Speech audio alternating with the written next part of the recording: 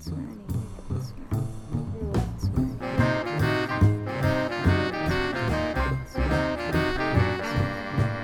are listening to the Rule 20 podcast.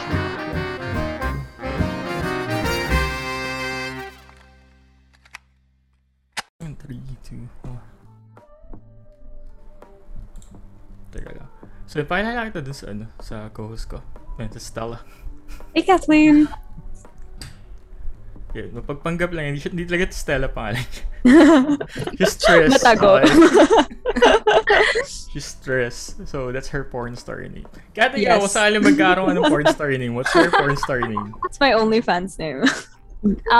Probably in Twitter handle ko na Kitty Cat. Kitty Cat.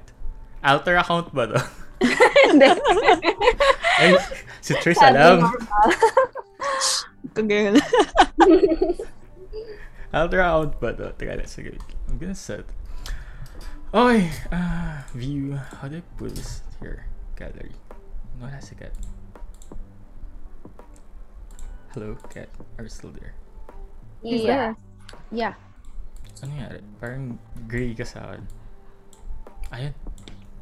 Okay, so quick intro. Dun sa mga nakikinig, you're listening to the Rule 20 podcast. And I'm your host, Patrick. And another co-host natin ngayon, yung maging regular host ng show would be sa Tris. So, Tris, kamusta yung mga tao?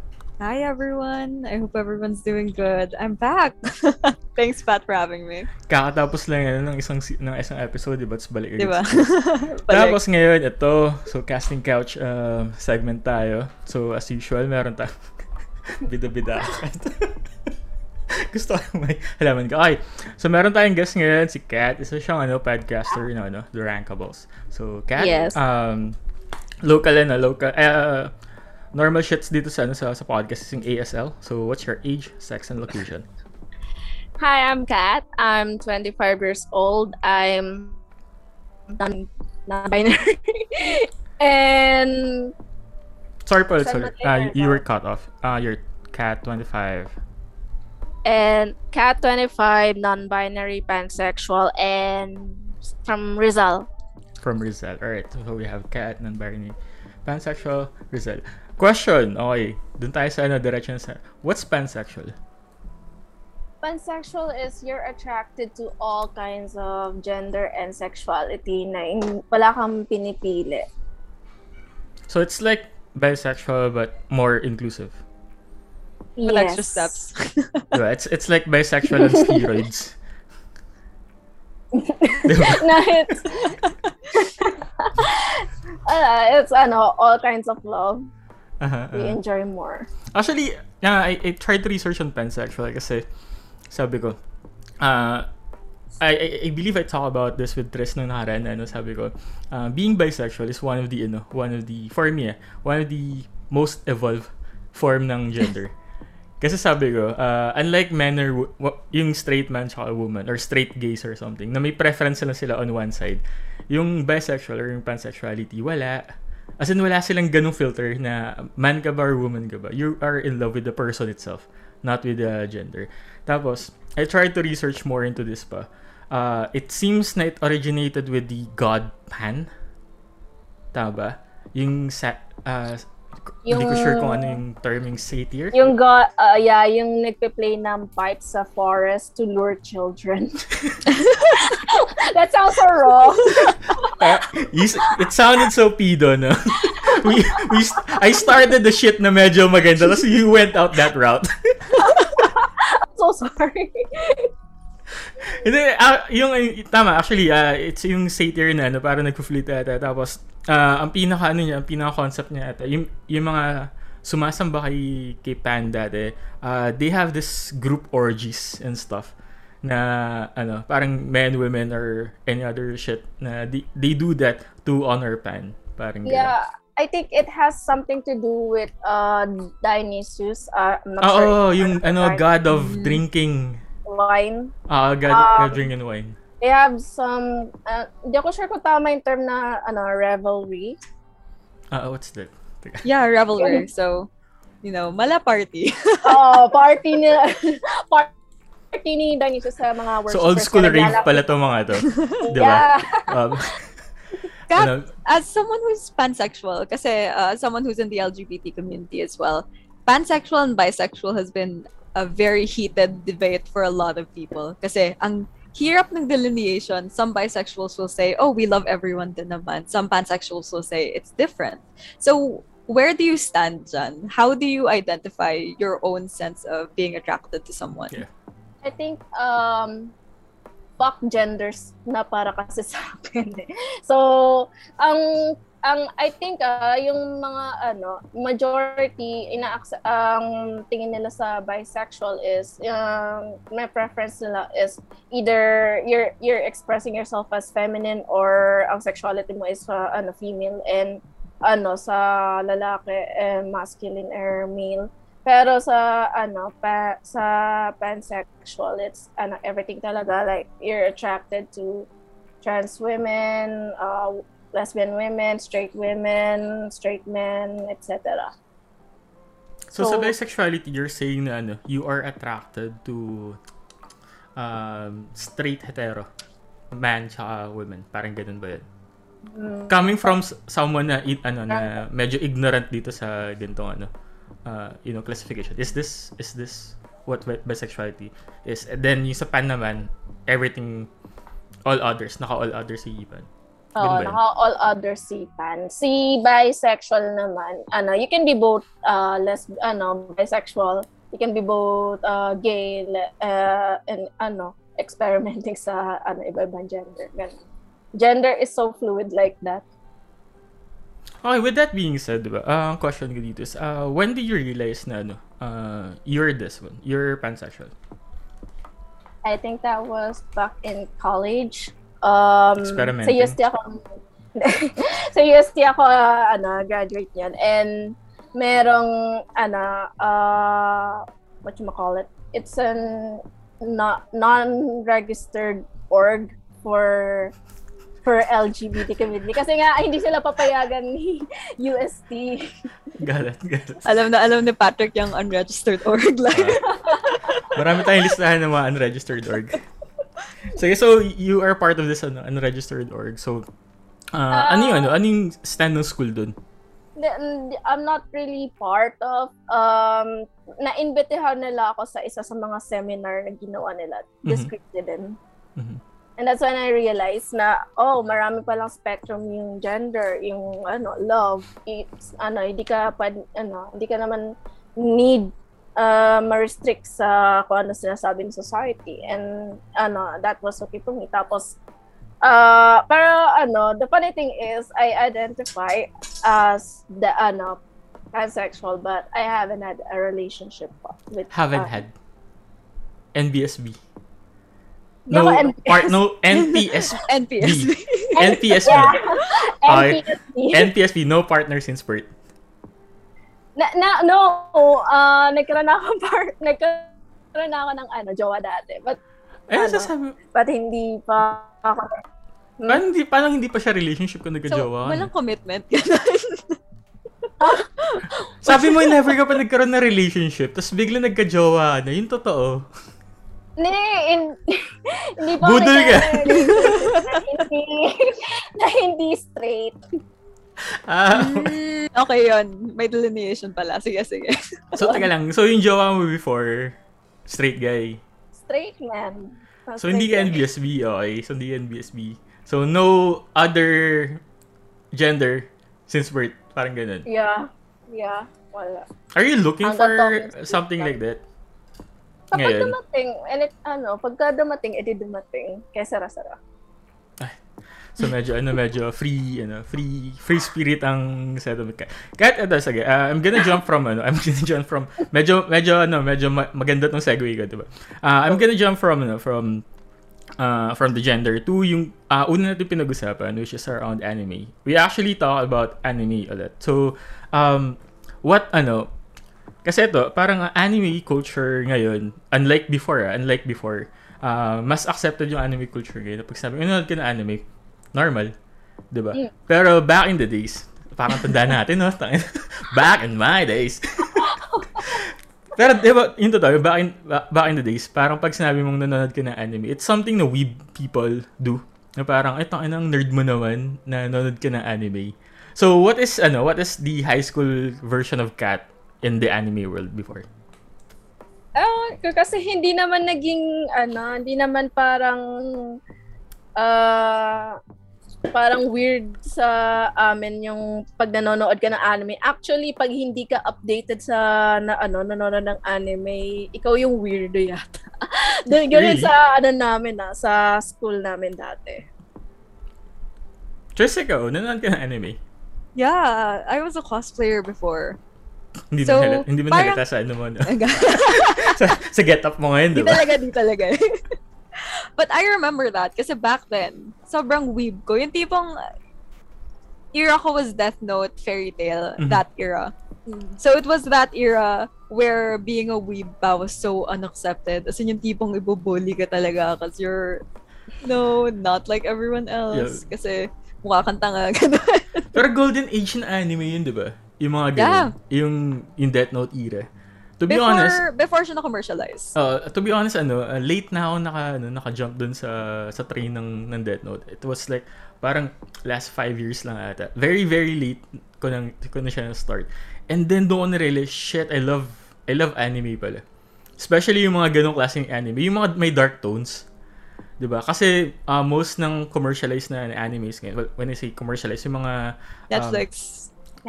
yeah, aside from the Netflix, net, yeah. yung mga ganun. Mas nagulat ako na may mga dark tones pala in anime, like for mature audiences. And I was like, shit, dati pinapanood ko lang mga Yu-Gi-Oh, 'di ba? Mga Naruto. Mga shonen. Mga shonen. Tama, exactly, mga shonen Tapos biglang ngayon, meron palang ganito. So what are your thoughts about yung mga mature animes? Like yung mga ganun sa setup natin ngayon dito sa where am I leading here? This conversation. Nawala yung train of thought ka. Okay, step back, sorry. So, anong viewpoint niyo dun sa mga edgy na anime ngayon? Especially, kasi, ayun pala, nawala. Ito yung route ko. Kasi very recently, like last year or last 2 years, nilabas yung Goblin Slayer. Not sure if you watched that. Pero that's one of those animes kung saan pinapakita nila for the first time ata in anime form is yung mga rape scenes. And this is not in hentai, right? This is not in hentai. May distinction pa. So, flat out anime na may rape scenes, tas may gore. Tas, then nag-look back ako, sabi ko, meron pa bang ganito before? And apparently there is, what's that? Yung Berserk. It's much more parang ganun. So, what are your thoughts on having those kind of R18 animes? And are you into those? Yung follow-up. It's okay, Kat. Medyo i-process mo muna. Well, okay lang naman siguro pagka nasa appropriate age na nanonood. Yung tayo lang na nadadigest naman natin siya. Kasi hello, napanood natin yung Game of Thrones and ibang medium lang naman to anime lang to. So it's good na nag-explore yung mga anime sa mga different issues like political issues and yung mga ganito, yung nangyayaring sexual abuse. As long as parang di nila niro-romanticize yung ganong yung mga stories. Actually, it's not romanticized. It's traumatic. Yun yung gusto nyo ipakita nung story. That's it. So you're saying? Yung part na yun na, okay yun, yung hindi niro-romanticize and hindi ginagawang plot device. Pero as much as possible, sana tayo lang yung nakakanood, wag yung mga chikiting. Actually, that's my problem with it. Kasi nung nakita ko siya na pinalabas siya, there's this cool guy in silver armor, tapos biglang angas ng costume niya. Alam mo yung typical na gusto ko ng parang I want a toy like that, parang ganun. So it seems like a cool shit na cool adventure siya. Pero may underlying tone ng oh shit, ito pala yung mga common ito yung mga topics na dinidiscuss dito sa anime na to. And very very easy na slip siya lalo na sa mga mata ng mga parents na hindi naman nanonood talaga ng anime, na they would just think na, this is just another adventure anime. That's my point in that, na parang, okay, ano ba to? Parang may injection na ba ng pop culture or ng shock factor. Shock value. Mapapaisip ka din kasi if you think about it, anime for so long, may mga connotation the types of people who consume anime. And aminin na natin, there's a big fan base of edgelords na sa anime talaga napupunta.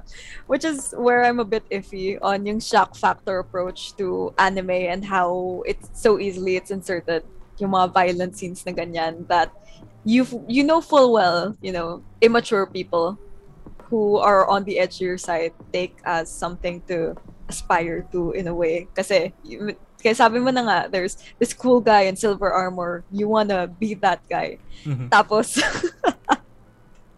Pero mukha talaga siyang, paano ba? Parang I could not even consider it. Parang ang dami ko alam, no? Teka, I'm gonna shut up na.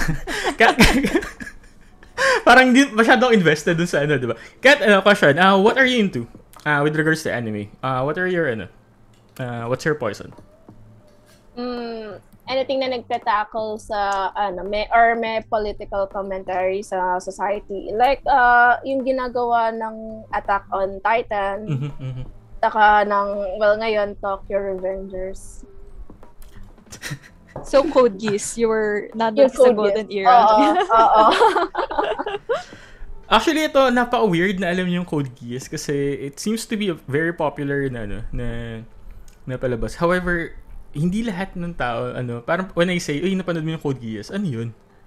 So it's one of my, if not my first, my top 1 na anime so far. It's niche. Like it's popular pero it's niche. Kasi it's popular if you're in that circle pero pag wala ka na doon, it's like no one knows it. Ang kagandahan kasi doon parang siya, it's like a revenge porn plot na setup na this guy na na gustong parang i-avenge yung tag doon yung mother niya. So no spoiler, diba? Sige. Pero spoil ko na. So ganun. So ina naman yung pinagsabi ko these days. So okay, Kat. You are sabi mo you talk about Tokyo Revengers. Let's settle on, let's pivot on that one.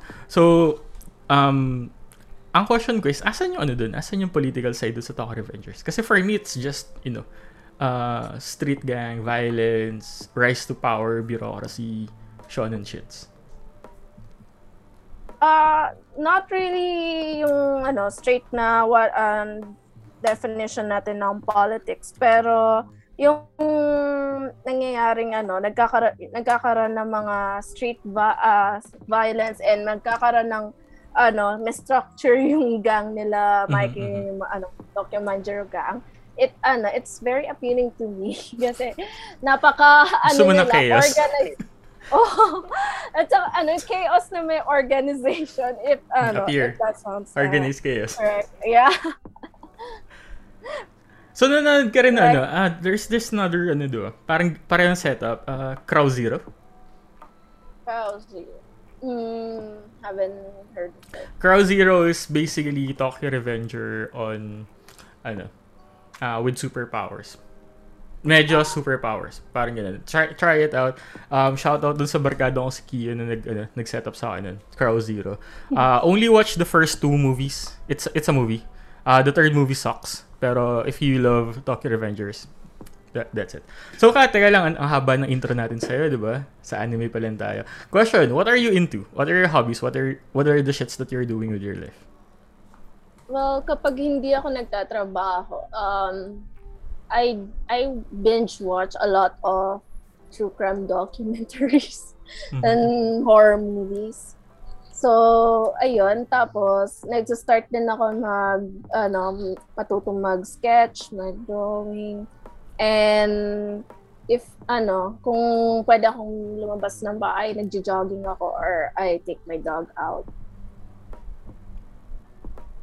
Okay, sige. Let it simmer muna. Kasi mula sa true crime to drawing to dog, I was like, asan yung connection doon? You're all over the place. Palayuin natin yung connection. What do you do for a living? Nasa advertising industry ako. Mainly So hindi masyado malayo. Gusto ko may connection talaga yung buhay mo sa isa't isa. No? So, teka lang. Sige, bundon tayo sa true crime. So, what fascinates you with true crime and horror?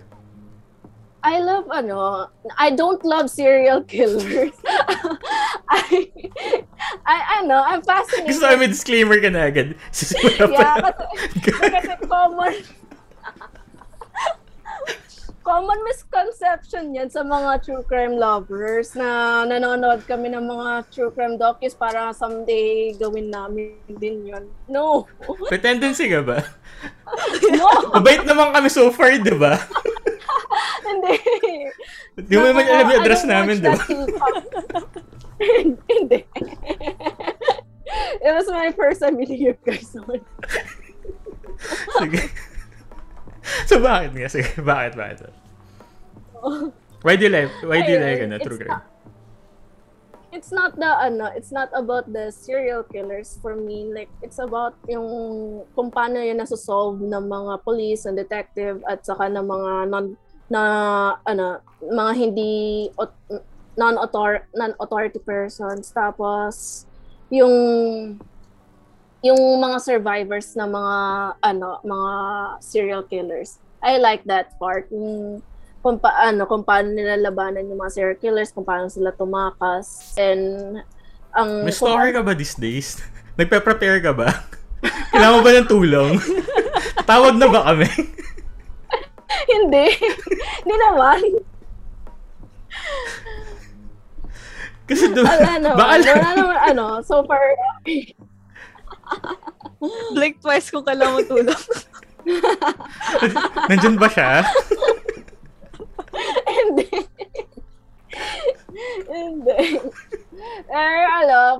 If ever na knock on the wood, sana naman hindi mangyari, pero if ever na makita ko yung sarili ko in that situation, parang may idea ako kung paano ma-outsmart yung killer.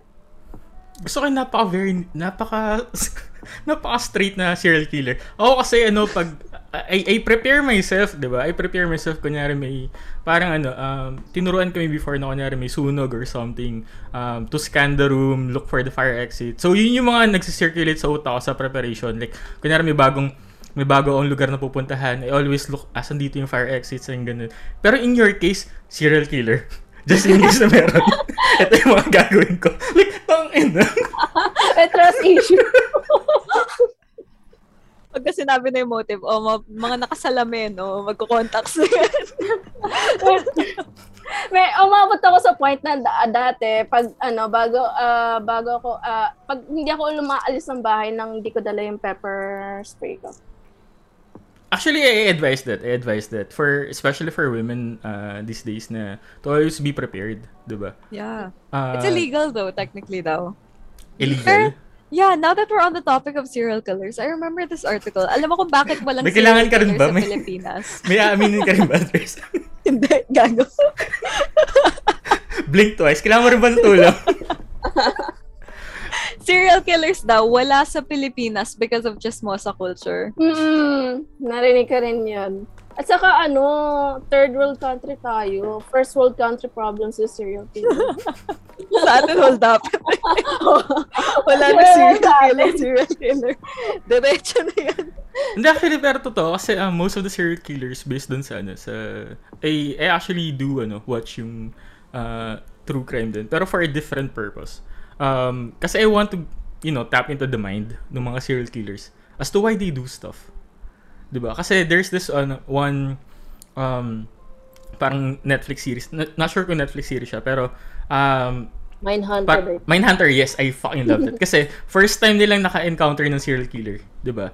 Tapos inalam nila bakit ka pumapatay, ano yung motive mo, parang ganun. So those are the reasons na yun yung mga gusto kong makita. Na bakit niya ginagawa to? And at very specific order. Kasi most of the serial killers, meron silang method kung paano nilang ginagawa yun. Parang meron silang level of OCD na kailangan, if papatayin kita, dapat ganito. Otherwise, hindi ako masaya. Parang ganun. Diba? Nakita ko siya sa, ano ba yun, Don't Fuck With Cats. Not sure kung napanood niyo na. So, it's a very weird na, na documentary. Nagsimula siya, ang daming roller coaster. Pagdating sa dulo, parang ano yung sinasabi na, life imitate art. Parang ganun. Na at the end of the episode, yung mismong serial killer na yun, he's trying to imitate one woman na actor, na I was like, oh shit, this is a very well constructed na docu-series na nandun yung ending, nandun yung plot point. So in your case, Kat, if ever, dun tayo sa weird questions. Actually, kayong dalawa, Tres and Kat. If ever magiging serial killer kayo, ano yung mga tipo ng tao na papatayin niyo? Kami lang talaga. Hypothetical lang. Siyempre ako nagtatanong para ako sakali, PNP ito na patatawag ko na po sa inyo. Actually, meron akong matagal na prepared answer for that kasi matagal ko na rin siyang iniisip. Sabi ko na eh. Premeditated murder yung mga ganap na to. Akin madali. Pedophiles yun lang. So, kami pedophiles. Ikaw, At? Ako lahat ng corrupt politicians. Ako yung magiging parang serial killer sa mga Hindi yan pwedeng serial killer. Ang taas yan. Hitman ka na. Hitman na ba yun? Gago girl, baka wala matira. Anarchy tayo pagkatapos. Dito serial killer bomber to. Gago terorista. Ang gawin mo na lang pagdating ng zona, pag samasamahin mo silang lahat, diba? Pero bakit yun? Do you hate, of course, corrupt people are bad. Pero why so much hate doon? Kasi si Tres na-gets ko, pedophiles, yes. Yung sa'yo, bakit nandun yung hate mo? Do we need answer for corrupt politicians? Hindi, kasi nga, di ba kasi babalik ko rin kay Tres. Si Tres, bakit hindi corrupt politicians sagot niya, di ba? Bakit pedophiles? Bakit nandun yung focus niyo? Why do you think that corrupt politicians should be at the top of your tier list sa papatayan? Kasi sila yung nasa in power. Ay, ayaw ng power. Anarchy talaga to. Kung nasa in place of power ka, you can enable and protect other criminals. Pag tinanggal mo yun sa kanila, wala yun.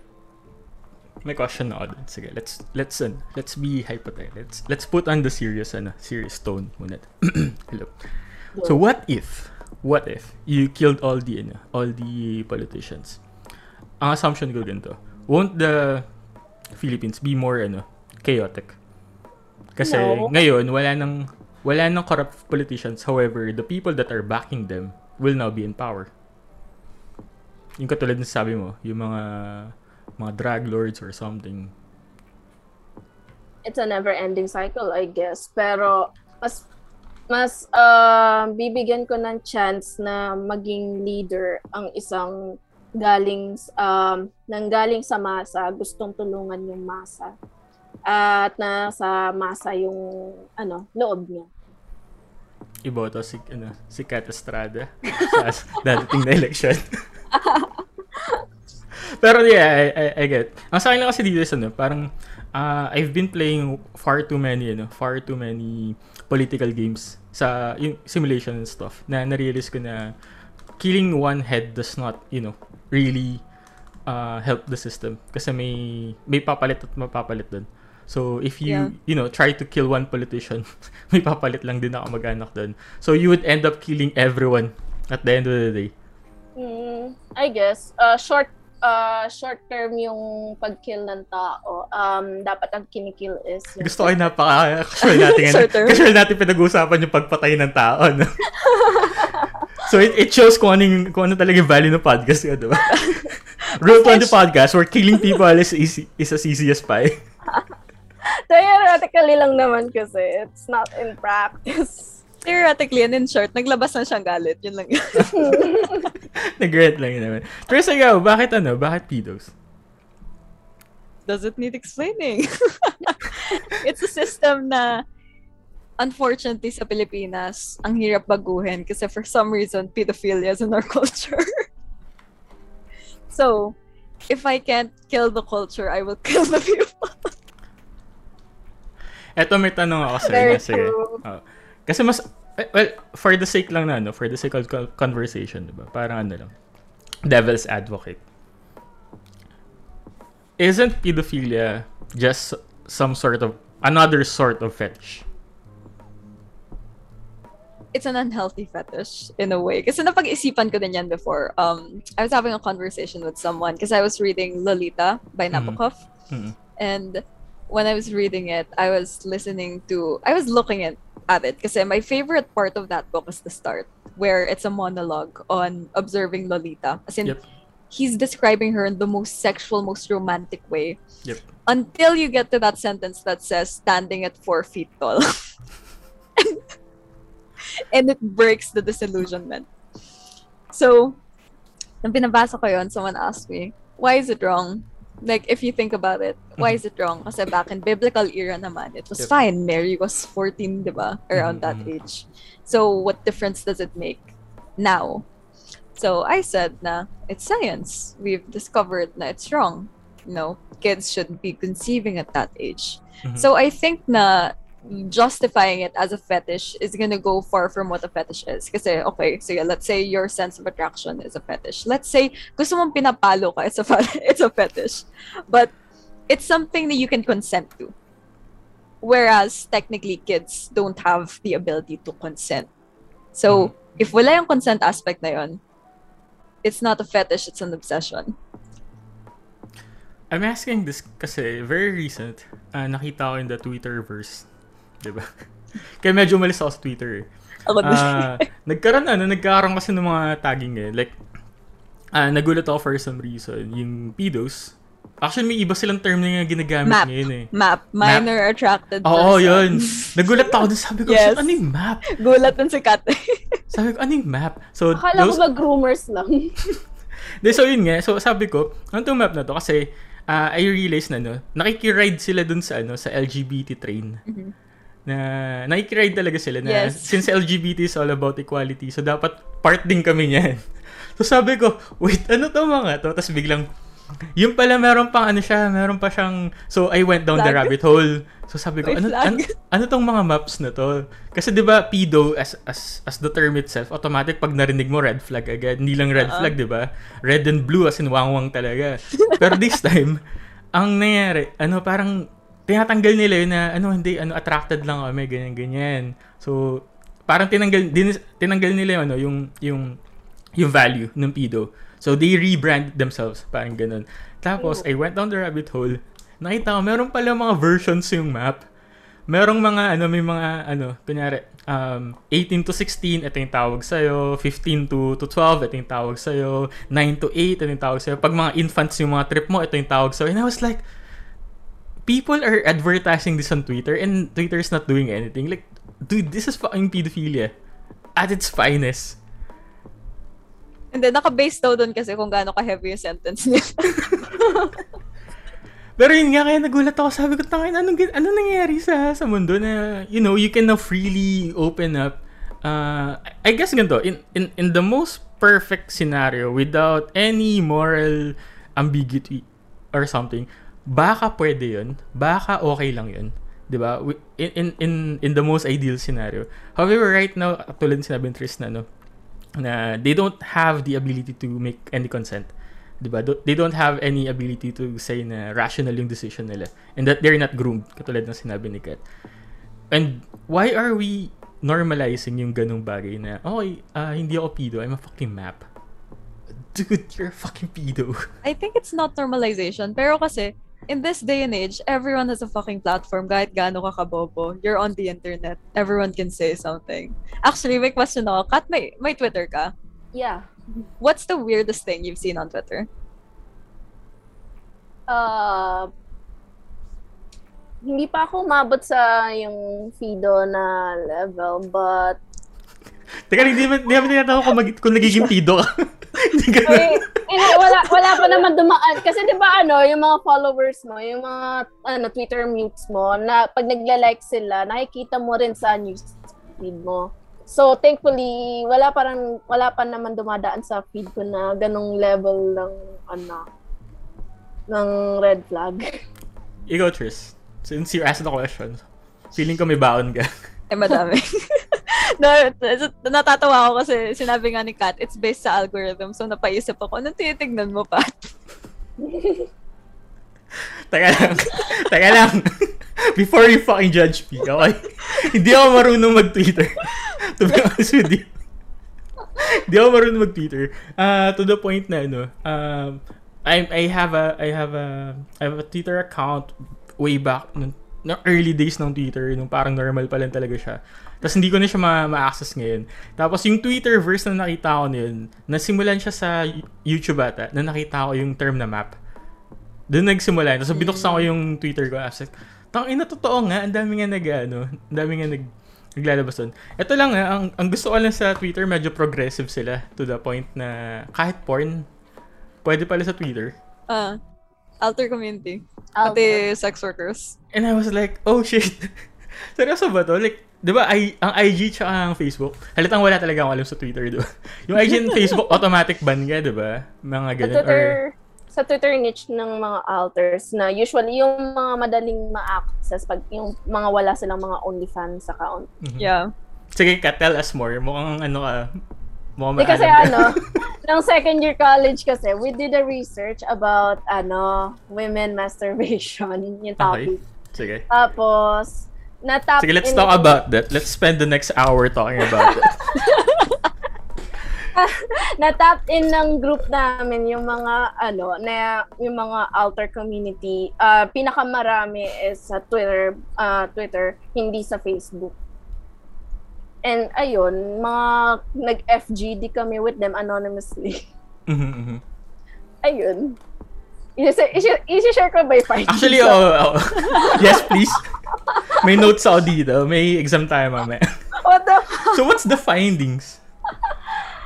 Well, it's a niche na research. Women masturbation. It's very specific, like women masturbation. First of all, bakit yun yung topic niyo? Pangalawa, ano yung result? Kami kasi sa grupo, yung grupo ng nagre-research, well, friends din kami. We talk about that stuff. Then, yung mga... you talk about masturbation? Yung mga tabu sa, Teka lang, girls talk about masturbation? Yeah, we do. It's normal. At saka, all girls kami doon. Isa lang yung guy. Sure kang gay siya. One of the girls. No. Actually, yung guy na yun, jowa ng isang friend na. Okay, sige. Pero, women talk about masturbation freely. Like, girl nag-masturbate ka, katapos ko lang. Ganun ka, Di naman. Teka lang, Kat, hello, Kat. Wait, dapat. Hello. Still Hello? Here? Yan, sige. Yeah, I'm still here. Anong level ng usapan niyo sa masturbation? Kasi na-weirdohan ako doon pinag-uusapan yun. Kasi, ewan ko, I've been in many kinds of guy group na we talk about yung parang kapag, yung, ang tawag nito, alcohol drinking game, ganyan, na gano'ng kadalas ka, hanggang ganun lang, na gano'ng kadalas ka, tapos biglang magbibiroan na kami 3 times a day, ganyan, 5 times a day. Pero hanggang dun lang. Pero ano yung extent na pinag-uusapan ng girls with regards to masturbation? I think yung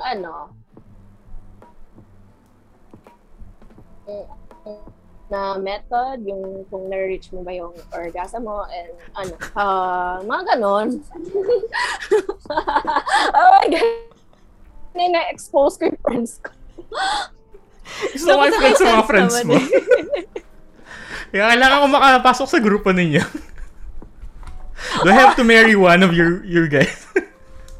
Diba? Para mabilong ako. Gusto ko yung mga ganyan ka-open na usapan. Kasi isipin mo as a guy. Isipin mo as a guy, pre, na-reach mo ba yung orgasm mo? Ano yung method mo na ginagamit mo? Left hand or right hand? Ano mas masarap, pre?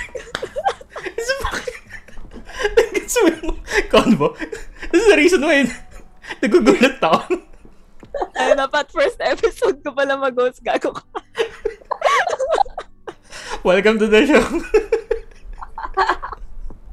Sorry, na ko yung Sorry na on the spot ka, Kat. Pero ganun nga talaga usapan. Correct me if I'm wrong, Kat. Pero isipin mo kasi, women are very closed off pagdating sa sex. Kasi if you say it in front of men, slut ka na eh. Kaya kami lang nag-uusap. Well, puro girls nga kami dun sa friends ko, except yung, adopted namin na jowa ng friend namin. Adopted girl.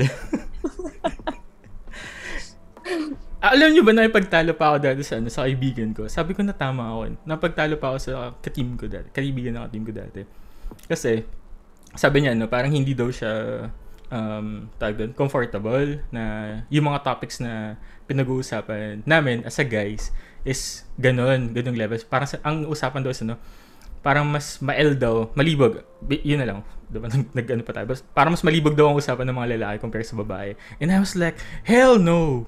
Hindi talaga. Kasi ang iniisip nila, pag mga lalaki doon nag-usap-usap, we're talking about sex, we're talking about boobs, we're talking about butts, diba? We're talking about doing it with the woman. And I was like, wala akong barkada na kinuwento niya sa akin lahat. As in, detail per detail. Pero may mga babae akong kilala na nandun ako, yung same ganyan. Na nandun ako sa girl group. Tapos pinag-uusapan niya, and I was like, ito yung pinag-uusapan niyo. You're talking about the dick size? We never talk about the boob size ng partners namin. We never talk about kung gaano ka-deep yung vagina niya. Diba? Kung gaano that's never on the table, bro. Kapag kami pag nag-uusap yung tipong, boy, naka-score ka. Yeah, boy. Yun lang. We never talk about the dick size, diba? Yung tipong galit na galit, ganyan-ganyan. Tapos biglang 8 inches, ganyan. And I was like, oh, shit. Yeah, with this really naman, like, kunyari, position. No. Gusto ko yung hininaan mo yung boss, nahiya ako eh. After all ng pinag-uusapan natin, ngayon ka pa nahiya eh. Positions, okay, sige. Yung position kasi normal eh. I guess it's part of the normal na pinag-uusapan. I don't know.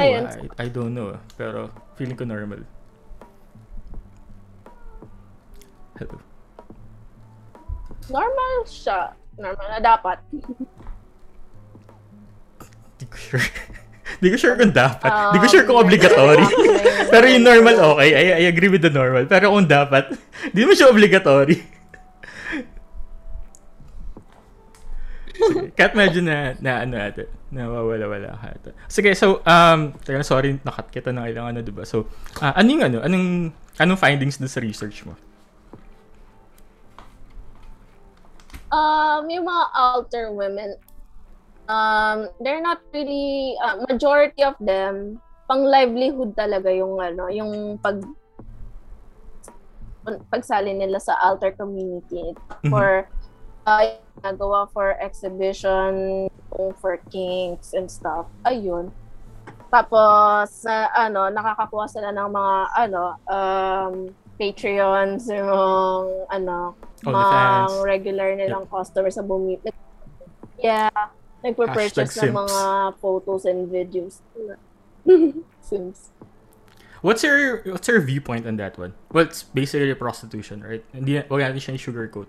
Regardless kung ano siya, it's prostitution pa rin. Because you're selling sex in just a different medium. So what's your viewpoint on prostitution? Preferred term ko lang yung sex work, pero sige, prostitution. I think kailangan mo munang i-combat yung system ng capitalism in order for women not to resort into that kind of method na kailangan nila i-sell yung body nila just to survive this economy. So your point of view is you would prefer not them to do it if we systematize yung ayusin natin yung capitalism. Yeah, kasi hindi lahat I'm not saying na majority of them, pero merong portion sa kanila na napipilitan lang tong gawin. Like kung may other option, yun ang gagawin nila, pero napipilitan sila eh. versus dun sa mga liberally na willing talaga silang gawin. Kasi kahit may choice sila, ito pipiliin nila. So, mas gusto kong fight for the yung part na wala talaga choice. So, dun yung system yung kailangan baguhin natin. And then yung para sa mga gusto talaga yung sex work, bigyan natin sila ng proper na protection dahil livelihood pa rin yung sex work. So sabi ko na iboboto ko talaga si Kat Estrada pagdating na 2022. Legalize sex work. Tris, ikaw, what's your viewpoint on that one? On prostitution and sex work? I'm very open-minded when it comes to sex work. Actually, I'm very supportive of sex workers. Kaya hindi ako makabukas ng Twitter in public. Kasi I follow them. So, medyo awkward habang nasa sa jeep ka. Follow-up question to the both of you. Would you pay for sex? Hirap, no? Nag-skip ako. Than me paying them. Ano, Kat? Sorry. Na-cut ka. I'd rather have them paying me than me paying for them. So, mas prefer mo na ikaw yung bayaran kasi ikaw yung magbayad sa kanila. Hindi, ang question ko dito is, would you, if ever, nandun ka na, nandun ka sa point na yun, would you pay for sex? No. No, when in Rome. Ikaw, Tris. I don't know kasi I'm a very open-minded person. And if this woman is very beautiful, matatempt ako. Being completely honest na. Actually, matagal kong question yun before. Sabi ko, what if, diba? There's an opportunity. Like, very safe, walang no strings attached. Hindi masisira yung public image ko, parang ganun. Diba? Walang videos, walang hidden cam na As in, ganun talaga. Straight up, paying for sex. Would I do it? Tagal kong in-contemplate when I say matagal, as in matagal talaga. Nandun ako sa point na maglalabas na ako ng pera, parang ganun. Pero ang end answer is no. I am not a sexual person. So, ang pinaka-likely na gagawin ko is to pay to hang out with a stripper. As in, hang out lang. Pangit mo ka-banding. Baka mapikon pa yung stripper. So, ito lang. Actually, yun lang din gusto kong gawin. Mag-tip lang sa mga Yeah, like, I'm gonna make it rain sa strip club, okay? I don't care about the sex aspect. Kasi, pagod na siguro sila with all of the perverts there. I'm gonna be their friend. Friend talk. Boring nyo ka-banding. Magbabayad ng sex worker para magkape. Hindi. Tara, usap tayo, kaibigan. Emotional connection. How pathetic should you be, diba? Kailangan ko lang ng yung shoulder to cry on. Tapos, stripper pa yung kukunin mo. Pwede naman barkada na lang, diba? Libre ka pa. Libre mo ng kape. Yun na yung kapital mo. Gusto mo uminom There's drinks, there's food. Saan ka pa? There's girls. Pwede mo bayaran. Oo. It's a pretty girl versus na pangit mong katropa. O mga katropa ni Kat. Shout out sa mga katropa ni Kat. I'm not saying na magaganda me. Pag yung mga papa ko na babae, napakaganda nila. Maraming magagalit sa'yo paglabas ng episode na to. Wag mo i-edit out. Walang edit girl. Disclaimer po, sinabi ko po yung mga babae kong katropa magaganda. Hindi, pero sabi mo Hindi, sa akin talaga, before I really contemplated it, would I pay for sex? Parang sabi ko, hindi. Pero the logical answer should be yes. Parang ganun. For me, the logical answer should be yes. Kasi, may joke dati na, if you're gonna simp for one girl, diba? If you're really gonna simp for one girl, naggugustuhin mo siya, you would spend so much hours, talking to her, diba? Tapos biglang, giving her gifts just to get in her pants. Diba? Kung yun lang talaga yung habol mo, just to get in her pants, it would take hundreds of hours, hundreds of gifts para before you get into her pants. Kung susumahin mo, mas madali, mas transactional. Magbayad ka ng how much? 3,000, 5,000, some are even less. For just a quick fuck, 'di ba? Hindi ko alam kung nakwento lang po yung presyo sa akin. Nakwento lang po. So hindi wala akong Sure point ka. of reference. Wala akong point of reference. Kinwento sa'yo ng source, no? Nakwento lang pero based dito sa resibo.